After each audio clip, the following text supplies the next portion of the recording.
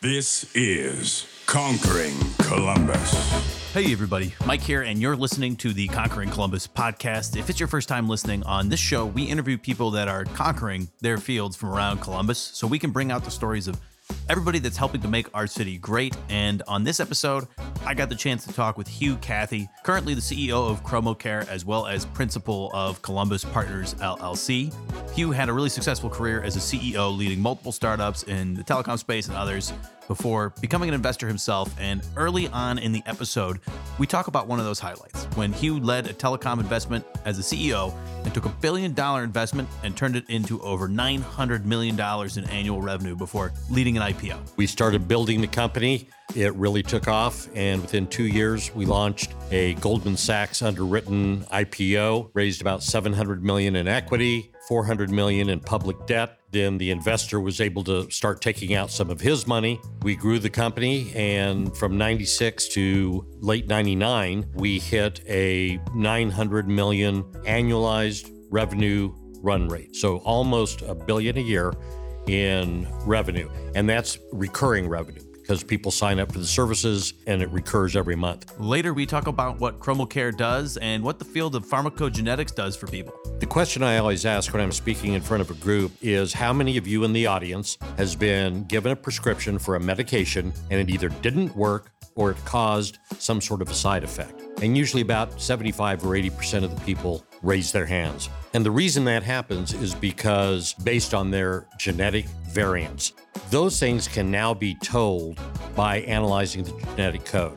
And so a patient comes to us and we can produce a report from that says that Mike, if he takes clopidogrel for a depression situation, he will also have a real problem sleeping. And so guess what happens? The doctor prescribes Ambien to combat that instead of changing the primary drug. So what we are all about is making sure that the first drug that's being prescribed in a medical case is the right drug, so that we don't have to switch them back and forth all the time. We wrap up the show talking about a challenge Hugh has seen in young entrepreneurs and first-time entrepreneurs. They stop betting on themselves. Part of the problem with this early liquidity event psychology that permeates particularly the technology world, and people get excited. You see young entrepreneurs, excited about the potential for an exit. And yeah, that's cool. But what about taking that widget and reinvesting and making it times 3, times 5, times 10 in terms of capability? That's exciting stuff. I had a great time talking with Hugh and learned a ton. So as always, we hope you do as well. Thanks so much for tuning in. Let's get on with the show. Hey, everybody. Welcome to another episode of the Conquering Columbus podcast. This is your co-host, Mike, here. And I'm flying solo today. Josh is out and about. I believe he's down in Cincinnati working on something for his side business. Well, it's actually probably his main business at this point. So, he's out and about. So you're stuck with just me, which means that we're going to have some fun. And I'm excited to be talking with our guest today. Joining us is Hugh Cathey. So Hugh is the CEO of ChromoCare, and ChromoCare is a leader in the field of pharmacogenetics. And we'll ask Hugh when you get him on here if I said that right. Pharmacogenetics, aka the genetic testing of patients to ensure compatibility with prescription medications. And we're looking forward to talking more about what that really means, as well as the impact it has on patient care. Prior to ChromoCare, Hugh served as a principal for Columbus Partners, LLC, and he was also the CRO at HealthSpot, Inc. He's got a wide range of leadership experience at several other companies and is also an experienced investor and board member at several firms. So excited to have Hugh on today to learn more about his journey and ChromoCare. Welcome to Conquering Columbus, Hugh. Thank you very much, Mike. I'm glad to be here. Did I get it right? Did I pronounce it right? You did. Pharmacogenetics. Okay, so let's start there maybe. We've got a lot of things we could touch on. Sure. And actually, you know what? Before we get into what pharmacogenetics is, let's take a step back. And can you just quick introduction to yourself and kind of your story, how you got to Sure, where you are today? You bet. Born and raised in the Southwest. Where in the Southwest? In Arizona. Arizona. Okay, so I grew up in San Diego, but spent time in Yuma. Best city in the country, San Diego. I get made fun of because I bring it up all the time on the podcast, but how could you not? That's great. So in my 20s, I moved to Southern California, lived in the Orange County area, and worked for AT&T. Yep. And that's really where I got my education, was at AT&T. Back then, they had a process of educating their employees that they felt could be fast tracking to higher levels in the company. So I got a great education there, and they taught all of the financial modeling, sales, operations. At one point, they had me running an operator center of 500 operators talking on the phone, that kind of thing. But I came out here in 1996. I had left AT&T and gone through a couple of startup telecommunication businesses in Southern California. Get involved, I'd put some money in. Usually I'd come in as the leader, build them up, sell them, and repeat, wash, rinse, repeat. In 96, I was recruited to come out to Columbus, Ohio. Had never even been in Ohio before. Had been around the world. Sounds familiar. Yeah, but never in Ohio. And I came out here and visited for this position that I was being recruited for, and I absolutely fell in love with Columbus. Of course, one of the guys, it was in June of 1990, actually it was June of 1995 that I made the first visit here, and a guy that was kind of showing me around said, yeah, the weather's like this most of the year. He says, we'll get a little snow and rain, sure. but mostly it's just great like this all the time. That wasn't true. Yeah. And so I took the helm of a company called NextLink, a telecommunications company funded by a very high net worth investor, somebody that had served on the board at Microsoft, lived up in Seattle. Mm-hmm. And he had a vision for creating a different type of telecommunications company. And it was based on some federal regulatory changes that allowed more competition in that industry. Prior to that, there wasn't a lot of competition. Right. So we started off the business with $1 billion of paid-in capital. It's billion with a B. And the investor, Craig McCaw, wanted it to go public within the first couple of years. Mm-hmm. I had done a small cap IPO for a company in Southern California, and we did it on the Vancouver Stock Exchange. So I kind of knew what the whole process was about. So we started this company. We had the capital to grow. And you've been around startup companies, and naturally, capital is usually the thing that's in short supply. Yeah, that's the one that you need the most too, right? Like short supply, but needed the most. Exactly. So we built very fast because we had that much capital. As a matter of fact, I actually had to hire a consultant to work with me to think and understand how I started making things happen concurrently, not in a linear fashion. So we were doing construction, installing big fiber optic networks around cities. And we needed to launch 26 cities, basically the NFL cities, all at the same time. Well, Columbus was not an NFL city, of course, but, we were close. Ohio State's basically the NFL. Yeah, exactly. And so we started building the company. It really took off, and within 2 years, we launched a Goldman Sachs underwritten IPO, raised about $700 million in equity, $400 million in public debt, and then the investor was able to start taking out some of his money, and we grew the company. And from 96 to late 99, we hit a $900 million annualized revenue run rate. So almost $1 billion a year in revenue. And that's recurring revenue because people sign up for the services and it recurs every month. So, we did okay in the IPO. Not a bad way to invest $1 billion. Yeah.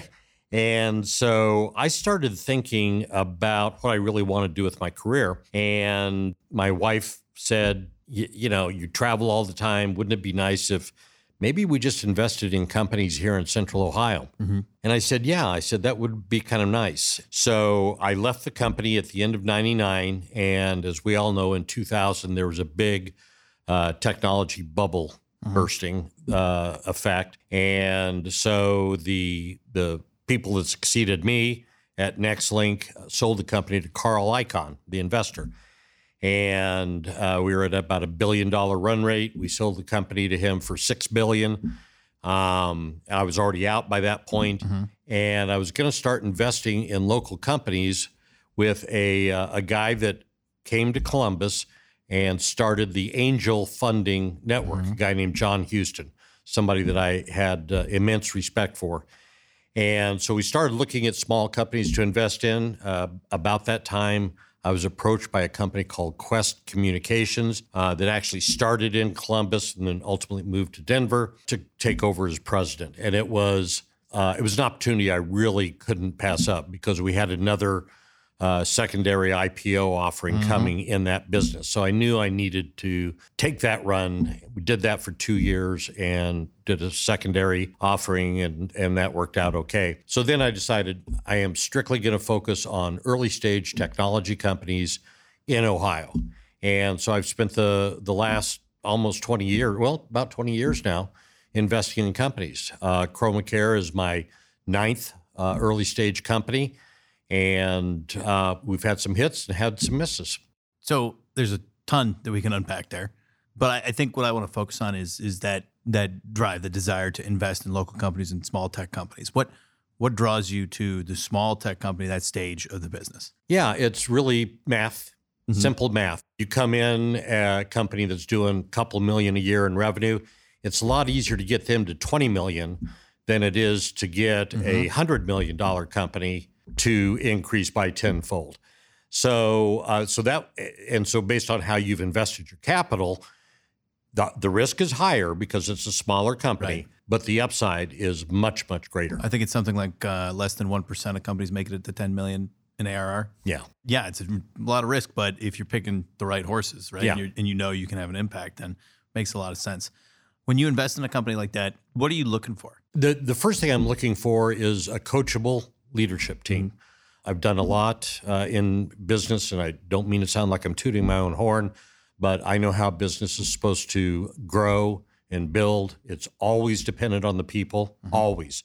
Nobody has a technology that somebody else, 5 guys and gals working in a garage in Des Moines, Iowa, are also trying to do. So the technology doesn't, it's got to be solid, it's got to be sound, but I don't really chase technology. I chase teams that are very, very coachable.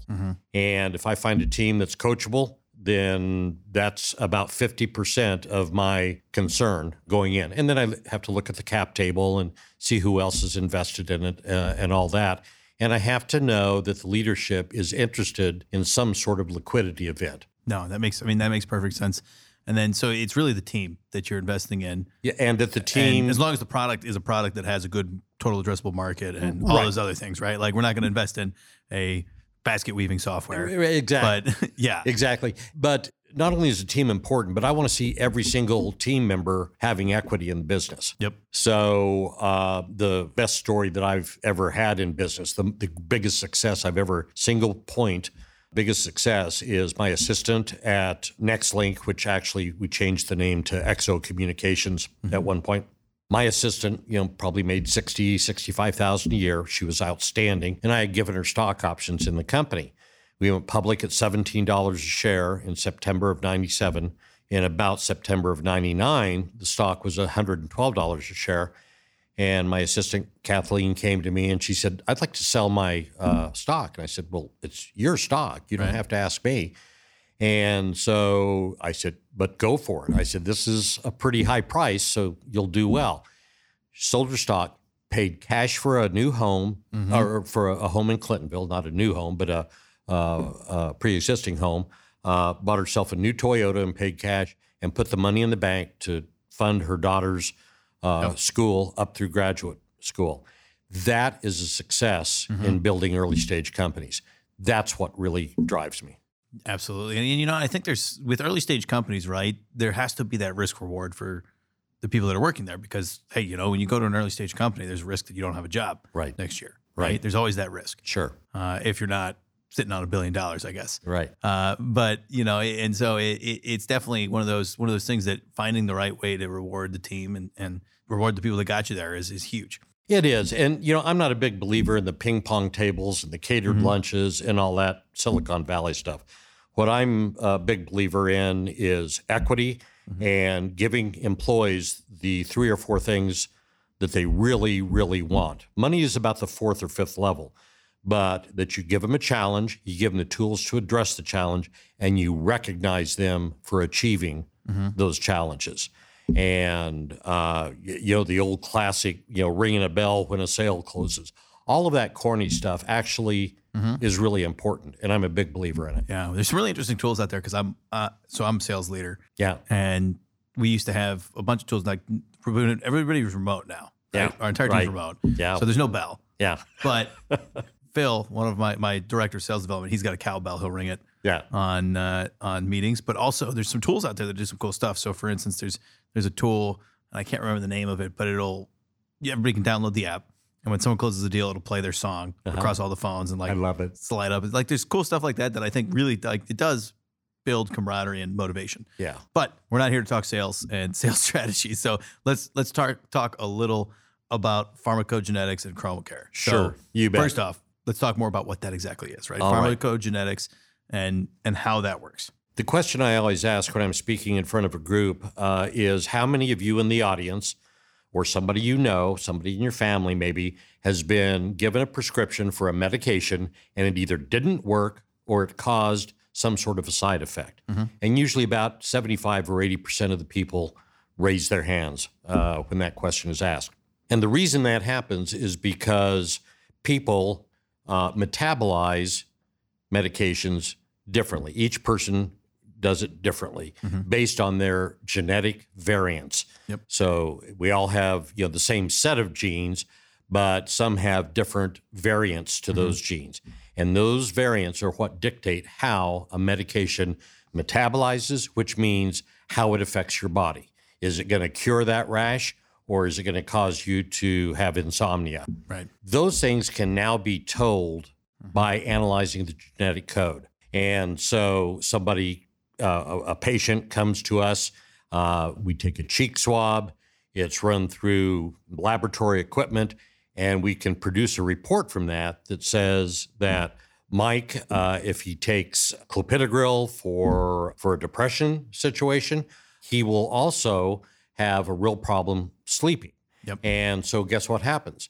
The doctor prescribes Ambien to combat that instead of changing the primary drug. Right. So what we are all about is making sure that the first drug that's being prescribed in a medical case is the right drug so that we don't have to switch them back and forth all the time.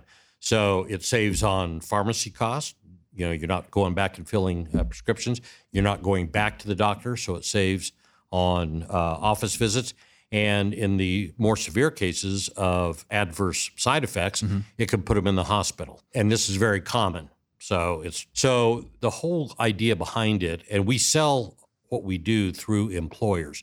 So we sell it to an employer, and that it becomes part of their health plan for their employees, and the employer pays for it. What the employer gets is, because by and large, the employers are paying for all of your healthcare needs for the most part. By and large, the employer is going to see a 7 to 8 to 9% reduction in their total healthcare costs by employing product like ours. Yep. And that's after deducting the cost of doing the pharmacogenetic testing. So better patient outcomes, which is why I'm in it. Yep. For the employers, frankly, the main thing they want to do is cut down on healthcare spend. Right. And I'd guess that you'd probably focus on medium to larger businesses in That's this correct. case, because in a smaller business, you're going to have more variance on that 7 to 8%. Exactly. Yeah. Yeah.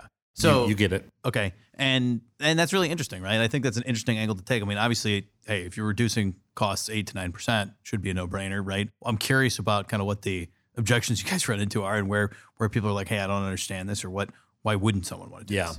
It's a fairly new technology. It's really come into the forefront over the last 6 or 7 years. And so there's concerns about that.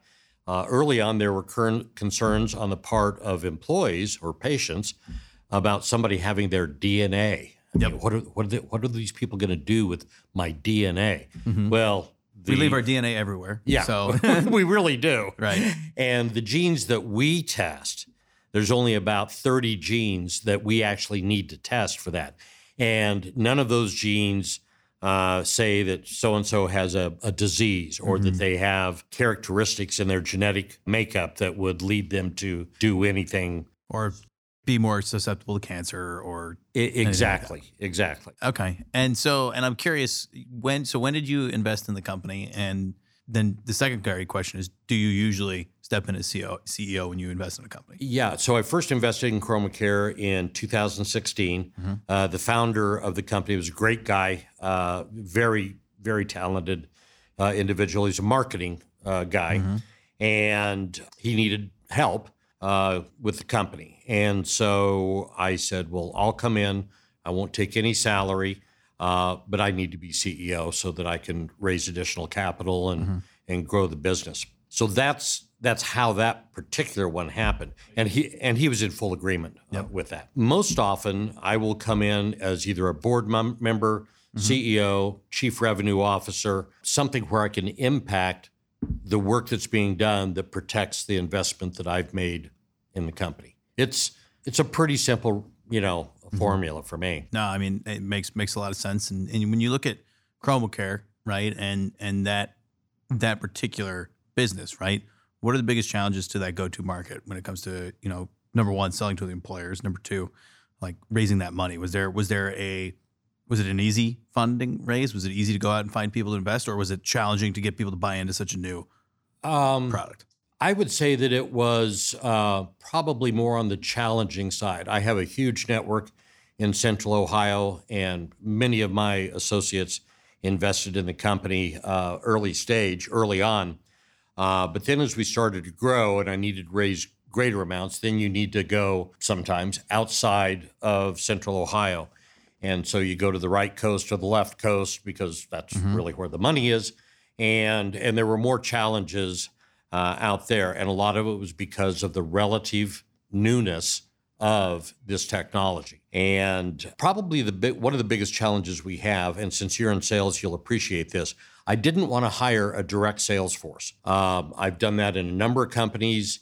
And man, you've probably got a 50-50 chance at best of getting all the right people in and marching in the right direction. So we started investigating indirect distribution channels. So what we focused on were health benefit, insurance brokers, the folks that sell the main piece. Having them work it into precisely their packages as well. Have them, and that worked. That was successful. The issue is what we do is very scientific, as you can imagine. I think I know where you're going with this. Yeah. It's hard to get people to not say, well, this is a magic formula. It's not a magic formula. Right. It's just one more tool in providing better health outcomes. Yep. And so that was a lot of the challenge. That's always been my biggest fear when it comes to channel sales and having other people sell our product is what message is going to get out there exactly that I don't want getting out there, right? How are you going to sell this? You're going to describe it as this software can do anything for you? Yeah. Or are you going to tell them exactly what it's supposed to do, right? Exactly. When you can't control the messaging, it's very nerve-wracking as a sales leader. And it doesn't matter what industry, and whether it's the pharmacy world, if it's it just doesn't matter. If somebody is not kind of invested in the mission of increasing health outcomes, chances are they're not going to be very successful. But the flip side was I only paid them on success. So, the only way they got paid was by, and then eventually we evolved it to where they would open the door and then one of my senior team would go in and actually talk to the potential client about what the technology is and how it'll benefit them. Exactly. Yeah, that makes a lot of sense. So basically using our channel sales partners more as sales development partners or business development partners. Precisely. Okay. Very interesting. And so now that you kind of have that going and things are kind of afoot, kind of where's the future heading? What's the goals with that business? Well, ultimately it's going to be to sell the company. When you invest, there's got to be an exit at some point. Yeah. So I think where we go next is some pretty interesting areas of development in this pharmacology area. One of the things that we can potentially do with our genetic test is to predict an individual's susceptibility to drug addiction. So when an individual becomes addicted to drugs, whether they're prescription drugs or street drugs or whatever, the reason that happens to about 60% is how their body metabolizes it. So in the example of, let's take street drugs, if somebody is a slow metabolizer, then they need more of a drug into their system to get the effect. Well, obviously, the desired effect of street drugs is not curative. It's not. And so people end up taking more of the drug, and then the physical properties of the drug create the physical dependency of the individual. But as it relates to prescription medication abuse, we are working on a model that would allow us to have employers. And by the way, all of the information that we gain on the individuals is not shared with the employer. It's all HIPAA protected information. Only the patient and their doctor can see that information. But a person could be taking that test and it could say this person has a susceptibility to Valium, let's say. So if they're going to a doctor, in their records, it can be said, avoid prescribing Valium, prescribe something else. So that, I think, is a really exciting component of this. As further research is done and we're able to determine that we can accurately and reliably and repeatedly predict that susceptibility, then I think that could be a huge, huge tool for the Medicaid population, because sadly, that's where a lot of prescription medications start. And as we know, there's also some geographic differences that where we see higher incidence of prescription medication abuse. The OxyContin is the big one. There was a great movie out not too long ago starring Michael Keaton, and it showed just how easily somebody could become addicted to OxyContin when they were taking it for true physical pain. OxyContin is a valuable painkiller, but boy, it's a double-edged sword. Yeah, absolutely. And the whole opioids pandemic, right? And those types of things, right? Those are big problems that we got to solve. Big problems, yeah. Makes a ton of sense. I guess I'm curious because there's a whole bunch of different angles I could go, right? And I think, I've enjoyed the conversation about ChromaCare, but I'm also wondering kind of what's the end goal for you, in terms of investing and building this up? Like, what are you hoping to do? Because frankly, based on what we've talked about so far, I can't imagine that you're hurting for money. So I'm trying to figure out, like, what are you hoping to accomplish with all this investing? I want to basically, for me, a perfect life would be, spending plenty of time with my family, but I want to die working, basically. My dad died at 89, and he was still running his own business in Southern California, in Phoenix at that time. And, I kind of am the sort that I never met a business I didn't like. Right. And I just geek out on new technologies. My wife is in the business world too. I mean, our conversations are half, family stuff and all that. And the other half is look at who's buying who in the, in the market out there. And so, have no desires for, a jet or private island or anything like that. I want to be comfortable. I want my kids to be comfortable. And I want to hang out with the people that I like the best, which are the people that I typically co-invest with. And then the leaders of these companies. I'm actually a pretty simple guy in that regard. Hey everybody, Mike here. We're going to take a quick break to talk about one of our sponsors, One Columbus, and we are very excited to partner with One Columbus. They really, really share the same vision as us here at the Conquering Columbus podcast, which is really building up the Columbus region to be one of the most prosperous regions in the United States. And One Columbus serves as the business location resource for companies across Central Ohio and around the world as those companies grow, innovate, and compete within the global economy. And they help us lead a regional growth strategy that develops and attracts the world's most competitive companies, grows a highly adaptive workforce, and prepares our communities for the future, inspiring innovation across the board. Their mission really is just ensuring the Columbus region is a vibrant place to build businesses and careers. So again, we really appreciate all of their support. You want to learn more about them, go check out their website, columbusregion.com. That's columbusregion.com. Thanks so much for tuning in. We'll be right back into the episode. So moving to some questions related to, because obviously you've seen a lot of smaller tech companies, startups, and the like. So I'm curious, kind of, what are the biggest misconceptions you see in leadership teams in early stage companies? Or what are the biggest kind of, if maybe misconceptions isn't the right word, what are the biggest things that are holding them back that they don't realize? So when you're looking at companies that are more science-based, you're typically going to have a leader who is, a scientist, an engineer, something like that. The biggest challenge for them is to understand sales and marketing. And too often, people with highly technical backgrounds tend to think of that as a necessary evil. And I don't look at it that way. I think that, every company has to be a sales company. And that means that everybody needs to be recognized as being in the chain of sales. You're either talking to customers that write checks for what we do, or you are working for somebody in our company who does spend their time getting customers to write checks for what we do. Yep. Doesn't mean that I want the technical people to be, sucked into sales processes or anything. I just need an appreciation for that. And consequently, I need for salespeople to have a realistic understanding of how challenging it is to deliver whatever the product is, because none of that is easy. So, getting those people all on the same wavelength is incumbent upon the leader. So they really have to be people focused. They really have to have an appreciation for people and their efforts. I'd like to say that they have to like people, but if they can't, then at least that they have an appreciation for the fact that you've got a group of folks out here who are sacrificing time that could be spent with their families or whatever else doing this mission.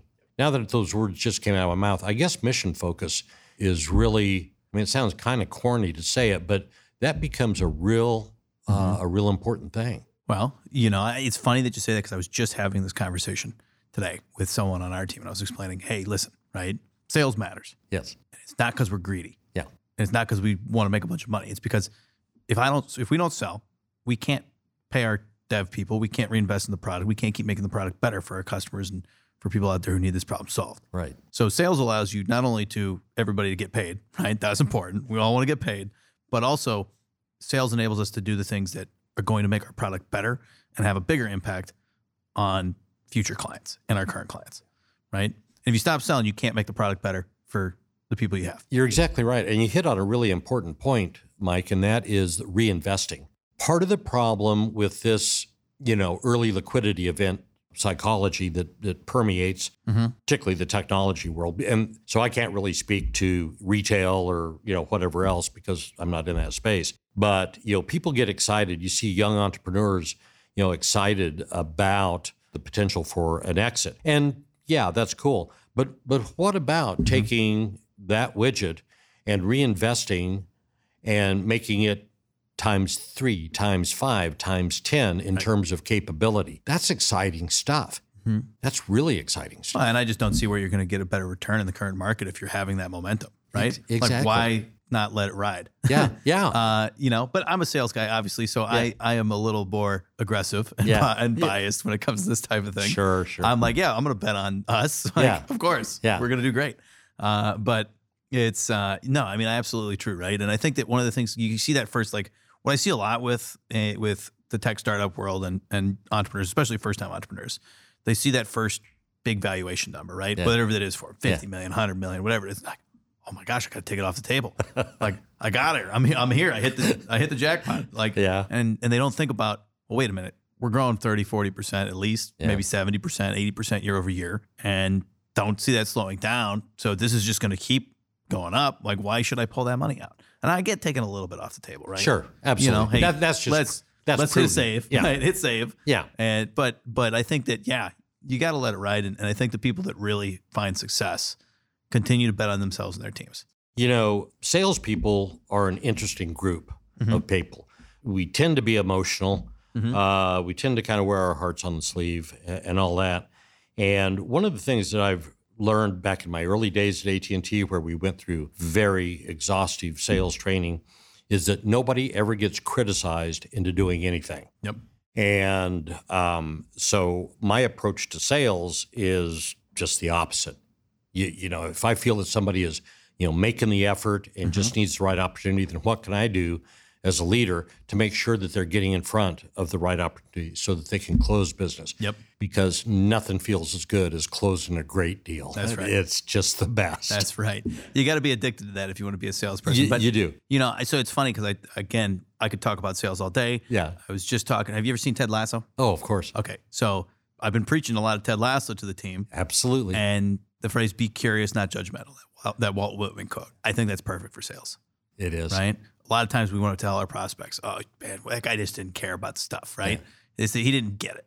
Right. No, he didn't. It's not that he didn't get it. You should have asked him why this wasn't important to him. Yeah. Right. Like, don't judge. Be curious. Ask him a question. Hey, it seems like this isn't the top of your list, man. Like, what else is on your list that's really got you going? Because apparently what I'm selling ain't it. Yeah. But I want to know what happened. Like, what's going on? And guess what? You're going to learn more about that individual by them answering that question. You know, if you think about it as building relationships instead of closing sales, I mean, closing sales naturally has to be. That quote is sitting over your head. It's hard. Yeah, exactly.